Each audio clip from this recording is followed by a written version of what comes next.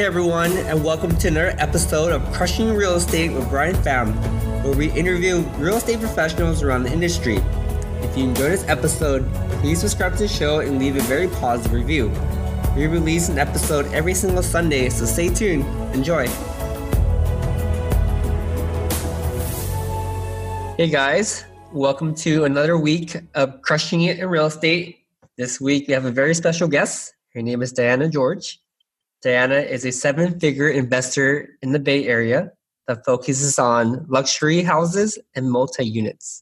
Diana, welcome to the show. Thank you for having me. Awesome. Really happy to have you. So Diana, can you walk us through your real estate story? How'd you got started? Yeah, so I got started in 2003, which feels like a lifetime ago. I was, how old was I then? I've been in the industry for, almost 16 years. Yeah, I'm 42 now. So yeah. Wow. And so anyway, 16 years. So I got into loans actually. It was during a time where everyone was doing loans. And basically all you needed was a pulse and they'd give you a loan. And I wasn't, of course the subprime happened in 2008. We had a massive crash and I lost everything. I lost my house. It was awful. And I had this mindset of like, it was always going to be like this. So it was a major, it was crushing, but it was good because I truly learned value of time and money. Because at the time I was 27. I started younger than that, but when I was making a lot of money, I was about 27. And the crash happened. And then it was like every brokerage at the time, I think California had 50 brokerages closing a day. Holy moly. And I remember thinking, I should get into real estate because I want to be a real estate investor. That's always been a passion of mine. So I got into real estate.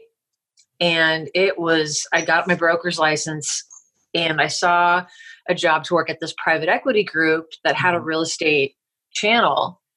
And I started with them and I actually started becoming more of an analyst with them. And so I started analyzing properties, which was great because it taught me this side of the industry, which I think is absolutely fundamental and starts a great foundation for, getting yourself into correct, proper rehabs with strong ROIs. And so from there, that kind of launched, I launched a brokerage. I saw Twitter coming into San Francisco back in 2011. And my thought was, I saw the values in those areas just go up overnight. That's insane. Then you saw like Noe Valley and all these neighborhoods with the tech buses, and you saw those areas exploding. So I came to Oakland with the thought that these people are going to get priced out. And I've never understood why Oakland wasn't more amazing than I think Oakland's amazing. I've been there for 15 years. I've been here for 15 years now, but it's always blown my mind that it hasn't been more, And sure enough, now it's almost to the point where you're like, okay, guys, stop coming into Oakland, go away. Yeah, exactly. I'm also in Oakland too, so I agree. Yeah. So, but what's great is, I started a brokerage called Vault Realty Group. I had up to 32 agents at one point. I sold it, went over to Century 21 and Century 21 Real Estate Alliance, which is great. They're based out of San Francisco, but they have about 10 offices now spanning over the whole Bay Area. And they've been really great about letting me have this flexibility with my investment company. And so I've done between the private equity group and on my own, I've done nearly, I've done a little over 60 projects. And with the private equity group, I probably did about 30 to 40 projects. So, so roughly 900. Yeah, So I've done quite a few projects. So, I love this aspect of it. I love this part of the job is, improving neighborhoods and, improving homes and, watching families move in or having neighbors walk up to you and say, thank you. And so it's a good feeling. It's also nice to take an ugly home and just make it gorgeous. Definitely. I think you bring up a lot of good points too. I mean, like you mentioned before, you build good fundamentals by understanding the numbers. I think Yeah. that's the thing that most investors always kind of underestimate. It's just the numbers. They're like, it kind of works out. They're very optimistic about it, but fundamentally, there's a lot more to numbers than what you see. You know, you can always be Oh, subject. yeah. So I think you bring up a really good point with that part. I think the also good point you brought up was that your foresight. Like you saw like appreciation come out with all these tech companies coming in, you know, and you're predicting like different markets and different areas to explode. So that's the one thing that makes you successful is that vision that you have in that area. Like it gives you that insight to like, hey, we gotta go into this area because we're supported by all these facts going forward. You know? Yeah, absolutely. I mean, who would have thought San Francisco is going to be the most expensive city in our country, in the country? I know, right? Wild. I mean, I did not see that coming. I've always thought it was New York by a landslide, but that's obviously changed. And apparently now San Jose is the most expensive. Exactly. The median income there is like, I think, what is it? You make less than 6 figures, you're like poverty line below. I know, it's so sad. I was reading like 110K is like considered, barely making it. I'm like, are you crazy? I think it's pretty funny too because we also have the same mindset. The reason why I moved to Oakland because I'm like, dude, Oakland's gonna blow up. Like, I have to be here to flip as many houses as I can. I know, and now it's to the point where it's like everyone and their grandmother jumped in, and you can't find a deal to save your. I mean, I get pitched maybe 6-7 deals a day, and a lot of times I'm like, nope. I agree. It's hard. It's really hard, and now I've kind of, I think I shifted my strategy with luxury and multifamily because when I looked at the luxury market back in the crash, when I was doing the analytics of where the market was at that time, if you look at the charts. The wealthy neighborhoods took a 5 to 6% hit. And then the second biggest hit was 17%, and that was San Francisco's condo market. But the average in California at that time was 35 to 40%, depending on where you were at. And then Stockton, of course, was, I think, 50? They bankrupted. Yeah. So, I mean, it's good to kind of look at analytics of a worst case scenario. And then luxury took a less hit. And it's funny because a lot of investors out there, they're so funny. I don't know where they get these ideas, but they're like, oh, the luxury market, I would never invest in the luxury market. And I'm like, why? They have no reasoning behind it. They just talk. I'm like, have you ever looked at the numbers? Are you looking at the charts? Are you looking at the analytics? You see how quickly it came back. And with multi-units, obviously, the rebound there is great because God forbid if you have a 10 unit and 4 people in your unit lose their jobs, you still have 6 people paying your mortgage. So yeah, I like that. I like that approach that you have too. It's actually the second time I heard that. The first time was when I was sitting at a table eating lunch with Scott Trench, CEO of Bigger Pockets. Wow. Yeah, so he actually came out. Well, I was eating lunch with him. We were exchanging ideas. He was like, it's always good to buy in the best area of any market, And he pushed it one more step. He's like, so it's good to buy in the best area of the cheapest market because when the economy crashes, everyone moves to the best area. And that's the best area to do your multifamily or flipping because, obviously when shit hits the fan, like you want to be in the best area. Absolutely. Yeah, absolutely. Yeah. So it's so true.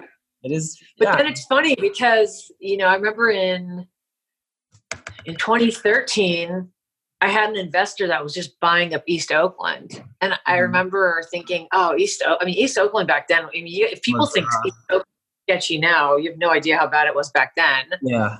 And I lived in Oakland at a time where like the nicer neighborhoods, people were getting mugged at night, now that's unheard of, but back then that wasn't. And he was just buying up East Oakland like hotcakes. Oh my God, he must be so wealthy now. Yeah, because East Oakland had the largest appreciation in the last 10 years. They had 168% appreciation. Holy. Yeah, it's wild. So I agree with the best neighborhood, but sometimes the up and coming ones are pretty spectacular too, because they have such an upswing, but you just have to be smart about it. Exactly. Yeah. And it also goes back to knowing your market, like how well do you know? Absolutely. Yeah. I feel like on the safer line, you don't understand the market too well. You want to invest in like the nicer areas, Yeah. And the thing about what we do is it's risk, and there's always going to be a risk. Yeah. But how calculated are we, and how much knowledge do we have behind that risk is what makes the difference. Because some of these investors, like a lot of the newer ones, they're really sweet, but they'll say things like, oh, well, in 6 months, the market's going to appreciate, so I'm going to make X amount of dollars. Like you can't go off of future ARVs. Like you just you can't go off of future ARV. Like that just doesn't work. It's not the way the world works. But that to me is like what I call, very optimistic investing. That is. But at the same time, you have to focus back on the fundamentals, But at the same time, you have to understand that you yourself has been through a crash, so you've seen the worst of things.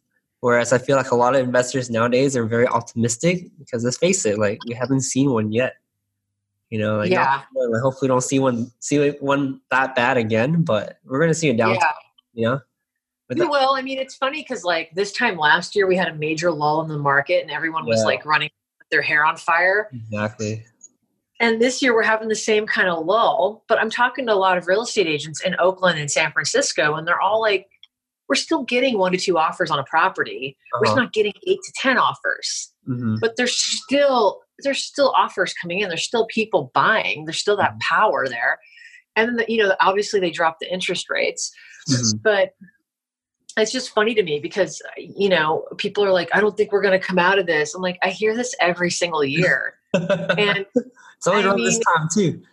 I know it's always around this time, but if you look at the economy's actually doing really well. Like the last economic report that came out, the economy's doing actually pretty well. The stock market's doing pretty well. I mean, the Bay Area is having a little bit of a lull, but compared to other markets, we're still on fire. I mean, we are. If you looked at us 8 years ago and you're like, yeah, I'm only receiving 1 to 2 offers a house, people would have been like, what? That's amazing. So it's the fact that we're so used to seeing, 80 people at an open house and, 10 offers. I mean, that's just not going to happen consistently over a year. It's just not. I think, you also brought up a really good point for our listeners too, especially those in the Bay Area. I think that, as you mentioned, like the stock market is doing well. I went to Neil Bawa's presentation, his presentation, and he mentioned a really strong point. It's like the Bay Area purchasing confidence is very tied to how the stock market is doing. Mainly because a lot of investors in the Bay Area are really like well educated and well invested. That if the stock market is doing well, what's the first thing they're going to undermine? They're going to cash out and buy houses. Yep. The Bay Area in particular is very, very tied to the stock market and how it performs. If the stock market like depresses a little bit, then people are not going to buy any houses. That's a great point. Yeah. Absolutely. That's probably the best point I got from his presentation. It was like, oh yeah, it makes a lot of sense. It's true because I mean, he's absolutely right. The Bay Area does have a lot of savvy, intelligent buyers, and I think that's why a lot of us who do rehab homes, we go out of our way to do our due diligence and pull permits, get inspectors in there, finalize, do your inspections. So it's because these are really savvy buyers. Exactly. And now they're savvy buyers buying $1 million house with 1,200 square feet. So times has changed. So all right. So now that we changed gears a little bit, can you kind of walk us through how you find your deals and just walk us through like how do you source your deals, and maybe you can give an example of one of the projects you did recently, what you learned, especially during this type of market, because I know if I asked you like 7 months ago, your answer would be completely different. But as we both see, the market is slowing down a little bit. So what is your new strategy like? I usually have the same consistent strategy, which is I have a group of realtors I work with that I trust. They usually pitch me deals. Very nice. And if it's good, I go for it. You know, sometimes it's on market, sometimes it's off market. I'm not one of those people who are like, oh, it's on the MLS, I'm not going to go for it. Because again, I'm not dictated by what it is, I'm dictated by the numbers. And so if the numbers, even if it's on the MLS, I've 70% of my deals have been off market, and 70% have been on the MLS, 30% have been off market. So believe it or not, I find a lot of great deals on the MLS. Sometimes, you know, the best deals you'll find they're out of area agents. Those are some of the best deals I always find. A lot of times agents pitch me off market deals because it's a friend or, you know, and I'm very honest when I speak with them. I say, listen, I'm not going to give you the best deal on your house. If you go on the market, you get a way better deal because, you know, I need to make money on this. So for those reasons, I'm probably going to offer $150K less than if you went on the market. And, you know, they appreciate that. And sometimes I don't get the deal because I'm very straight up with them. And other times they'll say, no, we just want to go non-contingent, 10-day close, all cash, and just close this with you. So that's how a lot of times I pick up deals. It's just very aggressive terms. I like that too. I mean, also one thing to note as well is that a lot of people would always pitch you off-market deals, but just because they're off-market doesn't mean they're good. Exactly. And a lot of times off-market is terrible because people are daisy chaining or, you know, who knows what. It's so funny. I'll never forget this one day. I was cracking up. This guy pitches me this fixer in San Rafael, and he goes, yeah, you know, I can get it for you for 1.4. And I was like, all right, let me run the numbers, you know? Yeah. 2 hours later, another guy pitches me the same house for 1.6. Dude, I think I've seen that deal. You went my way too. That sounds really familiar. And then I wrote him back and I'm like, you know, I was polite about it, but I'm like, hey, dude, what's up with the 200K price increase? And he's like, what do you mean? I'm like, well, you know, this other agent just pitched this for 1.4. He never wrote back. He's like, uh-oh. I was like, some of these wholesalers are a little like off the charts greedy nowadays. They like leave no meat on the bone. So I don't work with wholesalers anymore. I used to a lot, not anymore. It's just, I feel like the game of wholesaling is changed. Yeah, there used to be some integrity and some fairness behind it, and now it's just ridiculous. And you know, a lot of them are manipulating comps to look a certain way, and then when you go run the numbers yourself, you're like, oh, come on. But there's been a lot of people out there who don't do their, you know, their D&D and get shot in the foot. But yeah, generally, and then I hunt for my own deals a lot. I'll go on MLS or I'll go online and I tend to go for the least expensive home in wealthy neighborhoods. Wow, that's a great strategy. Yeah, and if it makes sense, I go for it. And if it doesn't, then I just leave it alone. But yeah. Oh, wow, that's how I found my Hillsborough project. Wow. Can you walk us through that project, Hillsborough? Yeah, we're actually selling it because I'm going through a divorce right now. But I'm sorry. No, it's okay. No, it's all good. It's all good. But basically, it's we got it to a shovel ready point. And so, you know, my partner has a really strong background in architecture, and we got it to a shovel ready point. It took a lot of time because dealing with these more affluent, you're dealing with the towns and you're presenting. It's not just you go bring in your architectural plans and your structural engineering plans and you get it stamped. And, you know, you pick up your permits. No, you're like literally presenting to people and neighbors and, you know, the people of the town.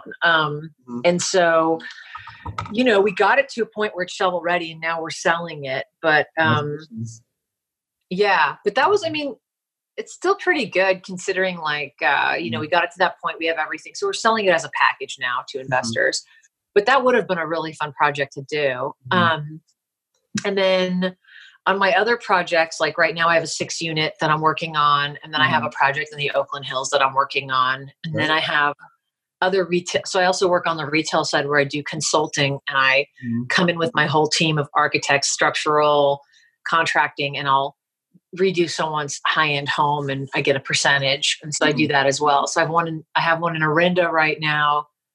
potentially one in Sausalito, and then I'm doing another one in my gosh, I'm blanking. Another one in the Oakland Hills. Okay, wow. I mean, since you are specializing with working with so much luxury homes, I mean, I hear my fair share of stories with working in luxury homes, especially in the Bay Area. Yeah. I know for a fact that some buyers, they come from a very extensive background, like CTOs, CEO, and they were totally nitpick and try to create a lawsuit against your fixers, essentially, right? I'm experiencing that in the Berkeley Hills right now. Yeah.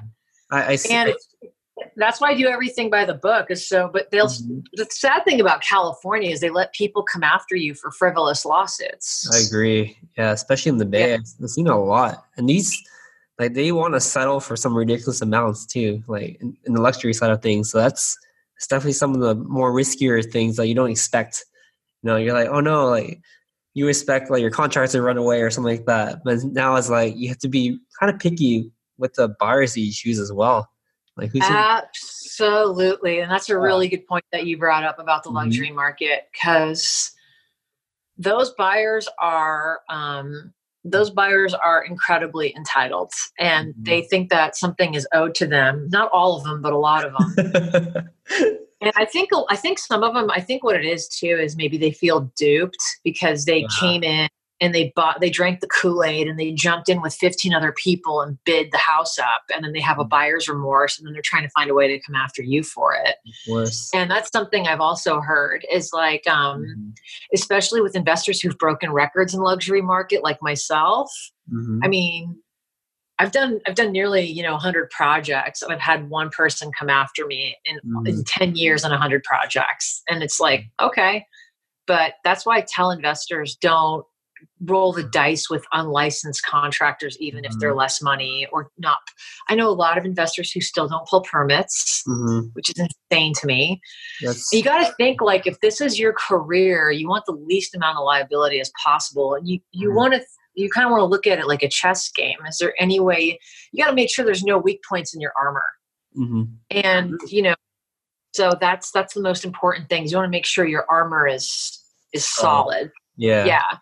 People are going to poke at it anyway, because that's how people are. But yeah, I mean, if you can, as long as you have that, I think you'll be okay. Because I know a lot of investors who've been sued for insane amounts of money, and and they would have been okay because they disclosed everything. But then it came out in, discovery that, oh, so-and-so wasn't licensed and so-and-so didn't pull permits. And you're like, oh, and that's where a lot of investors get nailed.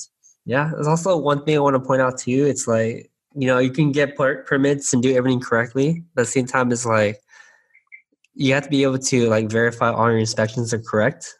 The thing with inspectors is they'll walk through your property. They'll say you pass. A couple months later, you have a situation where one of the screws is not screwed correctly, causes a water pipe leakage in your property. So at the end of the day, it's all being careful. You may pass, but your headaches are not over yet. You're still liable, especially as a builder, owner type of situation where you're completely liable for the situation. That's one risky thing that I just want to point out to our listeners listening. That's why you never want to flip in your personal name. Always put it in an S corp or LLC. Yeah, and then also when the city passes finals, and it does become the responsibility, depending on your contractors. You got to make sure they're bonded and insured, but that usually falls on your contractors. And so a lot of times, if people are coming at you directly, you have to have a really good lawyer to come back and counter and say, no, you need to be going after the contractor. And then a lot of times, unfortunately, because you are the person that hired the contractor, you're going to have to file with the CSLB to protect yourself. Yeah. But yeah, it is not for the faint of heart what we do. It definitely is not. No. I think it's very, very, very nice that you're sharing all your stories that you learn. So I think people think about real estate investing is oh my God, you made 7 figures or you made 8 figures. Your life must be so great. It's all butterflies and rainbows and unicorns. No, not in the Bay Area, it isn't. If I was living in another state, I'd be a queen. But yeah, not here, man. Yeah. People making money out here are grinding. But yeah, it's no, I mean, I'm blessed. Like I love what I do and my whole thing growing up is my parents, I'm first generation. So my parents came here from another country and their whole thing was like, whatever you do, make sure you love it and you're the best at what you do. Definitely. And so I have a lot of integrity in what I do. And sometimes I walk other, rehabbers' homes and I'm like, what, man? Yeah. Like you could just tell they're in it for the money. That's all they give a shit about. And that's fine. But I don't know. For me, it's more than that. I get up every morning out of bed because something like motivates me. Like it just, I love what we do. But yeah, I mean, the highs in our business are high and the lows in this business are low. And it's how you manage the lows that separate, the cream from the crop. So. Yeah, I agree. Everything you just said, like you just want to deliver the best product you can. And what's the point in doing something you're not going to do it well? Absolutely. But you'd be surprised. Yeah. And so that brings up a good segue point to the next section is like, what is your motivation? What keeps you going every single morning? What is your why? I love that because I read Simon Sinek, Know Your Why, back in 2011, and it shifted my world. It's a great book. I love that. It just shifted my world. And my why every morning is, the money's a bonus, right? But you have to know, like some people will tell you, I'm motivated by money. I'm motivated by success. I'm afraid of failing. So some people's motivation is fear. My motivation, I have to say, is a little bit of like, I have a lot of anxiety. So I channel that, right? Yeah. So like a lot of people take like, I don't know if drugs are out there now for anxiety. Cause I don't do those. I don't do any of that. Like, but I've always taken that anxiety and channeled it, whether it's like exercising every morning or I channel it in my work. I am a bit of a workaholic, but what motivates me is just the passion of what I do, making things like being successful at what I do, having a design eye that people like love. I love coming into people's homes and then being like, what do you think about this? And offering ideas and turning someone's home into like their dream home. I think that's where I absolutely love doing that. It's your home, but I'm going to make it your dream home. And just seeing the look on their faces when you're done with that is like, I don't know, that feeling is incredible for me. I love that. And then, I like the answer like you gave, like most people, when I ask that question in the podcast, are always like, yeah, I'm motivated because I want to live life on my own terms or want positive cash flow. I just want to travel. I just want to be financially free. Whereas the answer you gave me is like, hey, like it's about the buyer's experience. Like how can I maximize that feeling of gratitude, satisfaction. So that wasn't the answer I was expecting, to be honest, but I'm really surprised. I mean, don't get me wrong, dude. Like, I love sports cars and I love traveling and I like the nice things in life. I'm a foodie. That's a byproduct of your success, Yeah, absolutely, absolutely. Yeah. I think money for me is not a status symbol. It's a comfort. It's security. Yeah. Especially in a capitalist society, money is definitely freedom. And so, but I've always been taught that do what you love and money will follow. And I never really understood that as a kid, but as an adult, I totally get that now. I'm like, okay, that's what my parents meant by that. Yeah. The funny thing with that is like, it doesn't even matter what you do. As long as you're passionate about it, somehow money will find you, It's so true. I'm a big believer in the law of attraction. And so, if like putting that good feeling out there, I think people like they feel that like authenticity, like they feel like, okay, she actually gives a shit. And that's why I get a lot of referral business too. I get a lot of referral business that way. And, I'm really grateful. Like I just, I'm always, I always wake up and I do my little grateful mantras and, I think it's important to do that. I think everyone in our industry is different though, you know, and that's okay. We all have different motivations. It's like you said, what's your why? And that's my why. With that That's what gets me out of the bed in the morning. With that being said, like, do you have a morning routine that you follow strictly? Like when you wake up? I do. I don't know if like anyone knows Freddie Mercury from Queen, but like his obsession with his cats is kind of like my obsession. So I wake up in the morning and I take care of them. I feed them, make sure they're all good. I do my gratitude mantra. I drink my coffee. My employee usually gets in at that time, and then we powwow and we attack the day.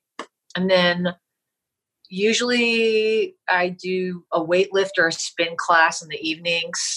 And that's usually my routine. And when her and I work together, it's generally like we're either dividing and conquering, or, you know, we're on project sites together, figuring out what we got to do. And so, yeah, it's pretty cool. You know, I dig it. Yeah. Definitely. So I guess like before the podcast, I mentioned that I love the fact that you're a strong woman inside the real estate industry. I think that provides a lot of inspiration to a lot of our listeners. So I guess this part is kind of unique towards our podcast. I want to tailor it towards what kind of challenges did you face as a female real estate investor in the industry, and how did you overcome them? It's funny. I still actually face it. Even, you know, I used to think like, I just got to build a reputation and then that'll go away. And it never did. And it's kind of crazy, but I hate to say you learn to deal with it, because I think there's going to come a point where I'm going to say something back at someone one day. Yeah. But it's not your generation that does that. It's the generation above mine. So it's usually the older dudes. But you know, I was in I think the one that was most apparent is Ashley, who's my employee, and I were in a meeting, and it was interesting to say the least. And you know, we're there for the build, design, and construction side of things. And you know, we couldn't even get a word in because we kept getting talked over. Oh my Lord. And, you know, then at the end of it, we're told, well, why don't you two say anything? What? And then it was like, well, how could we? You know, every time we said something, we were talked over. And then one of the men go, well, I hope you know what a rain guard is, because I know what a rain guard is. Jesus. And it's like, dude, I've built like so many freaking homes. I know what a rain guard is. And there's a bitchy side to all of us, and the bitchy side of me wanted to be like, do you know what a rain gutter is? Because I know what a rain gutter is. You know what a downspout is? That's how ridiculous the question was. But that's what we deal with. And then you can't help but think like, if I was a dude, would I have been asked the same question? And but it is never. But it is what it is, you know, and you just you take it with a grain of salt and you keep working, and you just think like, you know, maybe that's how they were raised, or that's what they think. And, you know, you try to be positive about it and just move on. But like I said, it's nothing I get from the millennials. The millennial guys are awesome. Like they're very, I think you and I talked about Sean Pan and some other guys earlier. They're very humble and sweet, and they come up and, you know, they're really cool guys. Even the bigger names in our business, like Raul Luna, and, you know, they're very supportive and awesome. And they're, you know, you just got to focus on that positive stuff. There's a lot of people out there who embrace women in our industry. And yeah, there's some of the old school guys who they're not used to it. You know, it's very Mad Men. Yeah, definitely. I mean, you did highlight some, you know, good challenges that you faced, but the moral of the story is just ignore them, do your thing, do a great job. And, you know, that's exactly it. And it's like, that's what you just got to do, because at the end of the day, you don't have to prove anything to anyone. You just got to do what you do. And like you said, just kill it every day, crush it. Definitely. With that being said, what's the best deal you ever fix and flip in your real estate investing career? Oh God, there's been a couple. There's been a couple like big ones that were like major surprises that just blew my ARV out of the water by 300,000. And I'm like, how was I that off? Which was great. But usually I'm off by, like, because I'm very conservative. So sometimes I'm off by 50 or 100 or 150, but this one was like over the top. It was actually my recent luxury design my partner and I did in the Sequoia Heights area of Oakland. Oh, wow. And I got the ARV on it. The highest selling property in that area was 1.4 million, but it was 400 square feet larger than ours. So I thought, okay, well, based on that, and we're more luxury, but we're 400 square feet smaller. And Sequoia Heights is, so I figured, okay, maybe 1.25. We ended up selling it for 1.66. Wow. Did you guys break the area? Yeah, we totally broke a record. And we bought it for $1,050,000, but we lived in it for 2 years. Oh, wow. That's crazy. I know. And another amazing one, and still no one's broken my record. And I don't generally sell the houses I rehab, but in this case I did. And this was back in 2017. I had a house in the Laurel District, and I picked it up for $350 in a short sale in 2014. Damn, finally, I know, like, that doesn't even exist anymore, right? Yeah. That thing closed, and then I ended up selling it I put $140 into it, and then we ended up selling it for $1,032,000. Wow, fantastic. That was a great, yeah. So there's been a few out there that's been my multi-unit. Rehab and sales have been really good too because of the cap rate. And that's the other thing people need to learn is that multi-units are more focused on cap rate value versus comp value. Comparables are very important because you also don't want to be like, out in left field either. Meaning if you have a 6 unit and your cap rate's getting you a value of 1.7, but the highest sale in that neighborhood is 1.5, you may want to reevaluate of course what that is. And it's also really important to know what the cap rates in a certain district are. That's really important. Like in San Francisco right now, 3% is pretty common. In Oakland, 5.5 is now common. When I first moved to Oakland, people were getting 15 to 22% cap rates. What is this, the Midwest? I know. I was wild. I know. You're like, what?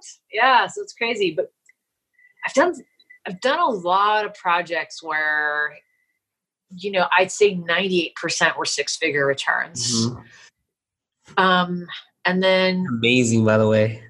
Thank you. I've had a couple that were like, it was okay. I mean, I've never lost any money on a deal, thankfully, knock on wood. I'll knock for you. Yeah, thank you. But that's why I say analytics is so fundamental, because if you know your numbers, I mean, what that guy, the prophet, always says, if you know your numbers, you know your business. Definitely. And that's so important. I mean, I live off of spreadsheets. I have a spreadsheet for when I'm analyzing a home, when I'm analyzing a multi-unit. I'm doing my budgets on spreadsheets. So what are my contractors getting? What's my material cost with my labor? What's my rough? What's the interest I'm paying on hard money? You have to know all of your numbers. And when you have a tight eye on everything and you have strict guidelines, that's how you make money. And that's how because if you see an area that's hemorrhaging or that's off, you're going to go to it immediately. But if it's all swimming in your brain or on, pieces of paper, how are you supposed to know that? Exactly. Especially if you have 3, 4, 5, 6 projects going at once, there's no way. Definitely. I think you bring up a really good tip too for like this type of market, and as just give a date for our listeners. Today is October 31st, 2019. Just in case they listen like Halloween. Couple months later. But, I think you bring out some really good tips for this type of market. Is like you have to have a tighter control over your numbers, like that's the only way you're going to survive a market correction or a market downturn. Yeah. And even bad contractors. I know people who've lost everything because of a bad contractor. And if you have enough margin in there, you can afford some of those mistakes. I mean, they're not ideal, don't get me wrong, but hey, at least you're still in the green or even in the black. Exactly. But But, you know, I mean, I've worked with contractors that were unreal. I mean, scam artists. And yet I was still able to make a 6-figure profit because the margin was so big in there, you know, and that's what I tell people. I'm like, so that's the thing is I used to do a lot of deals with a smaller margin. And now I'm very selective about the deals I do, because if I'm going to work hard and spend this time doing it, you want to capitalize on it versus, you know, doing a lot of little deals. But some people have a business off of doing little deals and they kill it. Definitely. You know, they do really well.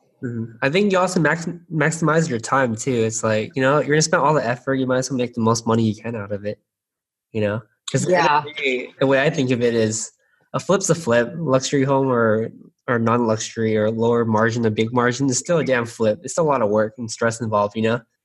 Exactly. So you're getting paid a lot more for your time. So I like that approach a lot. Yeah, absolutely. I mean, sometimes when I present at speaking engagements, I always say, you know, go after, I have like, so every now and then I'll do I call it a snack. And it's a deal that you can rehab. It's pretty straightforward. No reconfiguration, structural. You know, you jump in, you do a quick rehab. It takes you 3 to 4 months and you walk away making like 80. It's like, yeah, great. That was awesome. You know? So I don't, you know, shy away from things like that. I'm not too good for that. I love those kinds of deals. Those are great to have, you know. Yeah. They're nice little bonuses to have. I like the humble mentality you have too. It's like, you know, you're not too good for anything, you know. Just go out there, have some fun, end of the day, you know. Deliver the best product. I'm very dictated by numbers. Like you know, I see a lot of investors, they get emotional. I'm like, there's no room for emotion in our business. It's like, it is what it is. I mean, the numbers tell you what to do. The numbers are either going to say, you can't buy this house, or the numbers are going to be like, oh, hell yeah, we're buying this house. Oh yeah. Or, you know, so it's, the numbers dictate my everyday life. Like, that's what I'm doing. If the numbers are like, hey, your budget's going to only be this much money, so you better figure this out, or, oh, we can have a little bit more. Yeah. Then, you know, but I'm so tight on budget that I'm the opposite of most people. So most people are like, yeah, I went 20,000 over budget, or I went 10,000 over budget, or gosh, one guy told me 90,000. Jesus, how big? On my last project, I was $40,000 below budget. So that's what I mean by keep your eye on the numbers, because you find things and you're like, well, wait, why are we doing this when we could be doing this? And then you'd be surprised, 2,000 here, 3,000 there, 1,500 there. It adds up in the course of 6-7 month rehab. I can admit to that. I have my fair share of over budgeting. A lot of investors do. It's a common thing I hear of. It's a big thing I hear of it's pretty common. I also feel like it's more like an emotional thing, you know. It's like, oh, I can handle 600, I can handle 700. You tell yourself it's okay, but that's where things go bad. Because those things are a couple months later, oh crap, I'm over by 10, 20 grand. Damn it. Yeah. And that's what I mean. Like, that's why I'm always like, my spreadsheet is basically the rule of God. It's like, okay, that's my Bible right there, is a spreadsheet. So yeah, I mean, that's great that you're giving us all these tips. I mean, as we're approaching the end of the show, like, I want to close out by saying, I want to close out with a couple questions. Like, what did you say is your favorite book that super inspired you? I know you mentioned one earlier, but do you have a different book that comes to mind to give to? Yeah, there's a couple of them that were really inspiring. Good to Great was a great book that I read. I love the 48 Laws of Power. I love that book. Because I'm a big history buff, and I just love anything. I love Sun Tzu's The Art of War. I've been reading that book, like, I keep going back to it for like the last 10 years. It's like probably one of the most strategic books, and kind of gives you a very realistic perspective on human nature and following, like, looking at patterns. Those are like some of my favorite. I know those are all old school books, but those are like seriously all my. Those are my favorite. Yeah. And then one of my favorite podcasts is The Impact Theory. Oh yeah, the women and the men's one. I like both of those a lot. Yeah, I'm a Yeah, I'm a big fan of those guys. And then, and then there's Michael Gervais, who's another guy I love following. He's a corporate psychologist and was a psychologist for the Seattle Seahawks. Mm-hmm. But he has a very interesting approach to things because he has that psychology background. So he has his perspective on things are just fascinating, and they also kind of make you think differently, which I love. Yeah, those are really good suggestions. I'm like zoning out because I'm like, oh wow, like those are really good tips. I need to write those down. Thank you for that. Good thing you're recording this. You can just play it back now. Exactly. Hey, Diana. So, how can our listeners find out more about you and reach you? Yeah, so my new company is DG Design Group. Mm-hmm. My website is www.dgdesigngroup.com. Mm-hmm. And my contact information is on there. And then, we also work with investors, but I know a lot of times we're not so great for investors because we kind of hurt their ARVs. Just because, we do add a significant cost to things. Mm-hmm. But I do get calls every now and then from investors on the luxury side. And so sometimes I come in on that side as a consultant. But yeah. That makes a lot more sense. Yeah. What was that? That makes a lot more sense. It's kind of hard to jump in on like $1 million project. But yeah, so that's, that's where you can find me. So awesome. Hey, appreciate you being on the show. Thank you for your time. Thank you so much for having me, Ryan. That was awesome. Definitely. Right.